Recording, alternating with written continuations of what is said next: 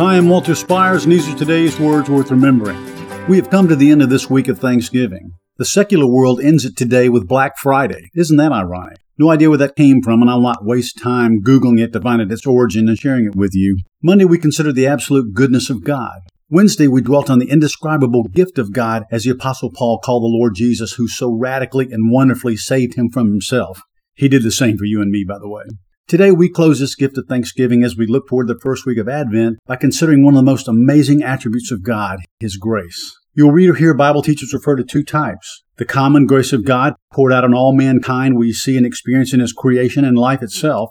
It is gracious of Him to afford any of that beauty to us. But the most important aspect of His grace is that which the Apostle Paul spoke of in Ephesians 2. I suggest your Bible reading today be verses 1 through 10.